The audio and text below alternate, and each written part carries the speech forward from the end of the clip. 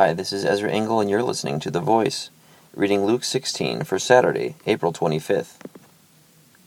Jesus told his disciples, "There was a rich man whose manager was accused of wasting his possessions. So he called him in and asked him, 'What is this I hear about you? Give an account of your management, because you cannot be my manager any longer.' The manager said to himself, 'What shall I do now? My master is taking away my job. I'm not strong enough to dig, and I'm ashamed to beg. I know what I'll do, so that when I lose my job here, people will welcome me into their houses.' So he called in each one of his master's debtors. He asked the first, 'How much do you owe my master?' 800 gallons of olive oil,' he replied. The manager told him, 'Take your bill, sit down quickly, and make it 400. Then he asked the second, 'And how much do you owe?' 1,000 bushels of wheat,' he replied. He told him, 'Take your bill and make it 800. The master commended the dishonest manager because he had acted shrewdly. For the people of this world are more shrewd in dealing with their own kind than are the people of the light. I tell you, use worldly wealth to gain friends for yourselves, so that when it is gone, you will be welcomed into eternal dwellings. Whoever can be trusted with very little can also be trusted with much, and whoever is dishonest with very little will also be dishonest with much. So if you have not been trustworthy in handling worldly wealth, who will trust you with true riches?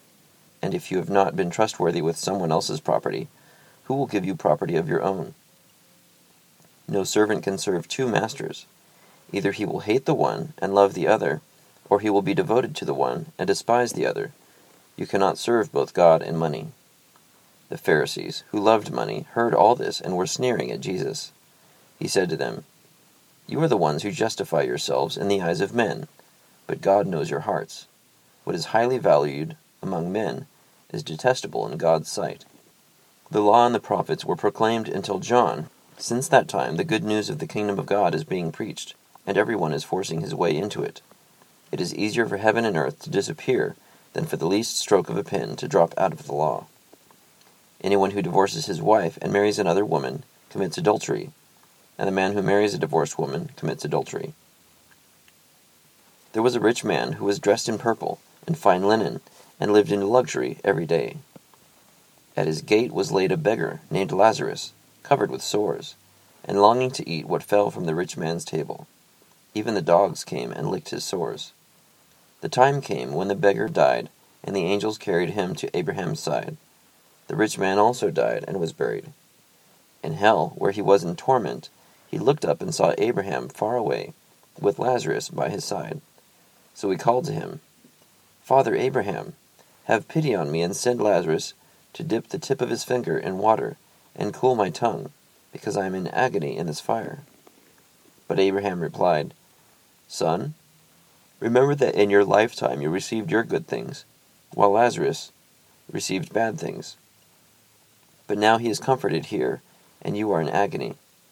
And besides all this, between us and you a great chasm has been fixed, so that those who want to go from here to you cannot, nor can anyone cross over from there to us.' He answered, 'Then I beg you, Father, send Lazarus to my father's house, for I have 5 brothers. Let him warn them, so that they will not also come to this place of torment.' Abraham replied, 'They have Moses and the prophets. Let them listen to them.' 'No, Father Abraham,' he said, 'but if someone from the dead goes to them, they will repent.' He said to him, 'If they do not listen to Moses and the prophets, they will not be convinced even if someone rises from the dead.'" Luke chapter 16. So this last story about the rich man and Lazarus is very sobering, because it compares someone who lives in luxury on the earth and not thinking about the one who's living in agony.